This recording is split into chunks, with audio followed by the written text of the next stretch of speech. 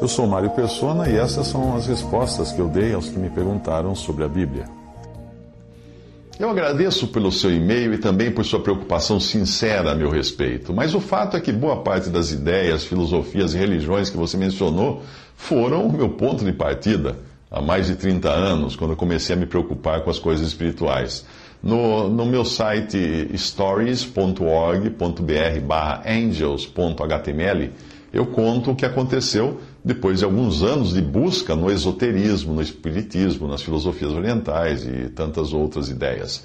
A questão básica envolvendo a reencarnação, que foi o motivo da sua pergunta, você alegou: se 2/3 da humanidade crê na reencarnação, por que eu não creria, então, na reencarnação? Bem, a questão é que a reencarnação não é uma ideia bíblica, não está na Bíblia, de maneira alguma. E, além disso, ela é totalmente desnecessária quando nós entendemos a verdade do Evangelho da graça de Deus. A reencarnação pressupõe uma evolução espiritual fundamentada no esforço próprio. E a Bíblia, que é a palavra de Deus, revela exatamente o oposto.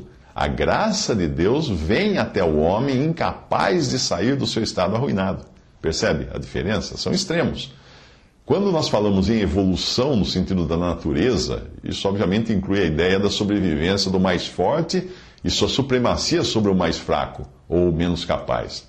Na teoria da evolução natural de Darwin, não existe lugar para deficientes. O mais capaz come o menos capaz e garante a sobrevivência da continuidade da espécie. O mais forte destrói o mais fraco. Na teoria da evolução espiritual, igualmente, não existe lugar para deficientes espirituais. Apenas os mais capazes evoluem por meio daquilo que você chamou de trabalho árduo da evolução espiritual. Tá vendo? O melhor come o pior. Mas quando nós vamos ao cerne do Evangelho, nós encontramos que Cristo Jesus veio ao mundo para salvar pecadores. E Paulo, na sua carta aos Coríntios, continua assim: porque a palavra da cruz é loucura para os que perecem, mas para nós que somos salvos é o poder de Deus. Porque está escrito: destruirei a sabedoria dos sábios e aniquilarei a inteligência dos inteligentes. Onde está o sábio? Onde está o escriba? Onde está o inquiridor deste século? Porventura não tornou Deus louca a sabedoria deste mundo? Visto como na sabedoria de Deus o mundo não conheceu a Deus pela sua sabedoria, então aprove a Deus salvar os crentes pela loucura da pregação. Porque os judeus pedem sinal e os gregos buscam sabedoria, mas nós pregamos a Cristo crucificado, o qual é escândalo para os judeus e loucura para os gregos. Mas para os que são chamados, tanto os judeus como gregos, nós lhe pregamos a Cristo, poder de Deus e sabedoria de Deus. Porque a loucura de Deus é mais sábia do que os homens e a fraqueza de Deus é mais forte do que os homens. Porque vede, irmãos, a vossa vocação, que não são muitos os sábios segundo a carne, nem muitos os poderosos, nem muitos os nobres que são chamados. Mas Deus escolheu as coisas loucas do mundo para confundir as sábias. E Deus escolheu as coisas fracas deste mundo para confundir as fortes. E Deus escolheu as coisas vis deste mundo, e as desprezíveis, e as que não são, para aniquilar as que são, para que nenhuma carne se glorie perante Ele. Mas vós sois dele em Cristo Jesus, o qual para nós foi feito por Deus sabedoria, justiça, santificação e redenção, para que, como está escrito, aquele que se gloria, glorie-se no Senhor. Leia o capítulo inteiro, 1 Coríntios capítulo 1. A ideia é simples. Se eu evoluísse espiritualmente, então palmas para mim. Mas se eu for salvo por graça somente, por puro favor imerecido recebido de Deus, palmas para Deus. Se a minha salvação ou evolução espiritual está baseada nas coisas que eu faço e no meu esforço, eu acabo transformando Deus em meu devedor. Pois, se existe um referencial divino e eu cumpro os passos exigidos nesse referencial divino, aí eu posso cobrar de Deus as vantagens que eu mereço. Afinal, eu fiz a lição de casa, eu estudei, fui bem nas provas, então ele me deve a melhor nota. Essa é a posição de um reencarnacionista, ou de um espírita, ou de qualquer pessoa que confia em si mesma para ser salva. Faz de Deus um devedor. Acha que pode cobrar de Deus porque cumpriu tudo que Deus tinha demandado dela. Mas se eu me coloquei diante de Deus como um desgraçado infeliz, incapaz de dar um passo sequer em direção à minha salvação, à minha iluminação, à minha evolução, ou seja, qual for a ideia, se eu me colocar como alguém dependendo unicamente da obra substitutiva de Jesus para me salvar, aí eu passo a condição de devedor de Deus, por Ele me salvar por pura graça. Se fui eu quem pagou o almoço, Deus me deve. Se foi Ele quem pagou o almoço, eu devo a Ele. E é nessa segunda condição que eu me encontro hoje, salvo por Jesus. Existe um outro aspecto da reencarnação. Se Deus oferece a salvação imediata e incondicional para aquele que crê em Jesus,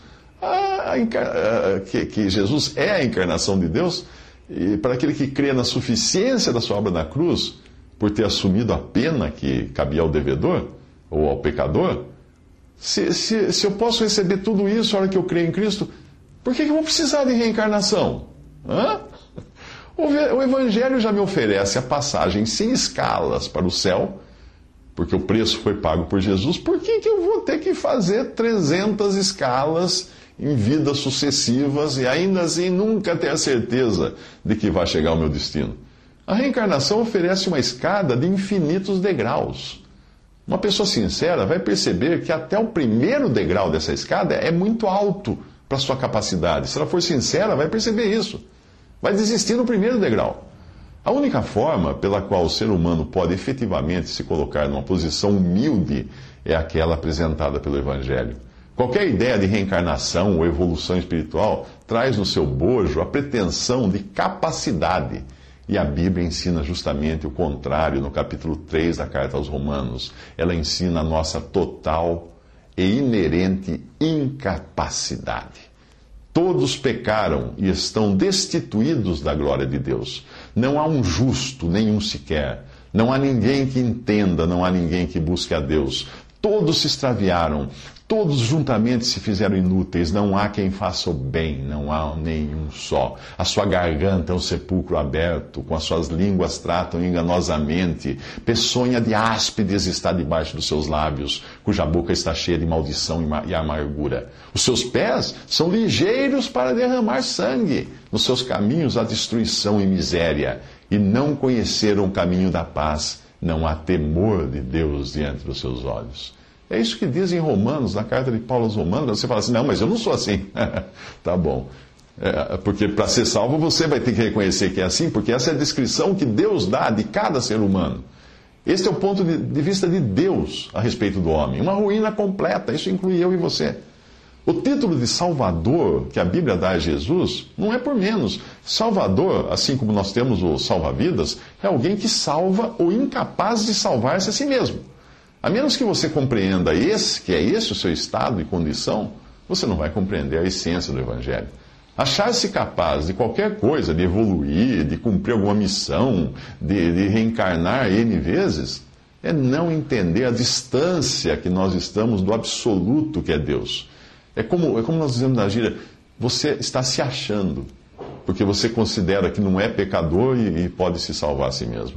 É nisso que está a diferença entre o Evangelho, que são as boas novas, que ensinam a salvação pela fé, e todas as outras religiões, o que elas ensinam. A grande maioria, como você mesmo disse, né, acredita na reencarnação, 2/3, você falou, na evolução espiritual, salvação por meio de boas obras, coisas semelhantes. Mas o que foi que Jesus ensinou?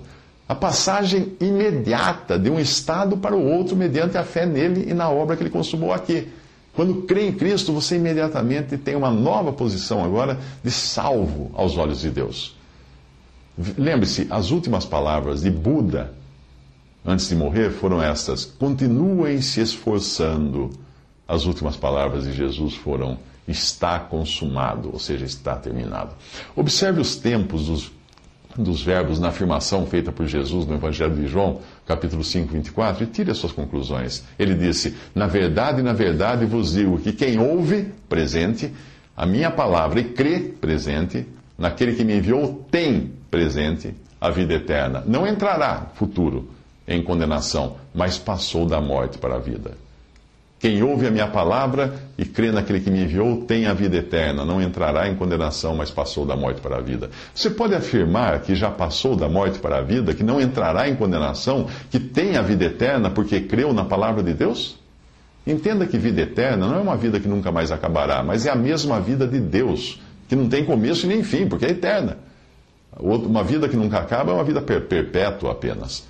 Fica aí o que eu encontrei na Bíblia e na fé que eu professo desde a minha conversão em 1978. É isso que eu creio. Eu tenho feito vídeos de 3 minutos falando de Cristo, do Evangelho, né? Você encontra muita coisa em 3minutos.net e também em respondi.com.br.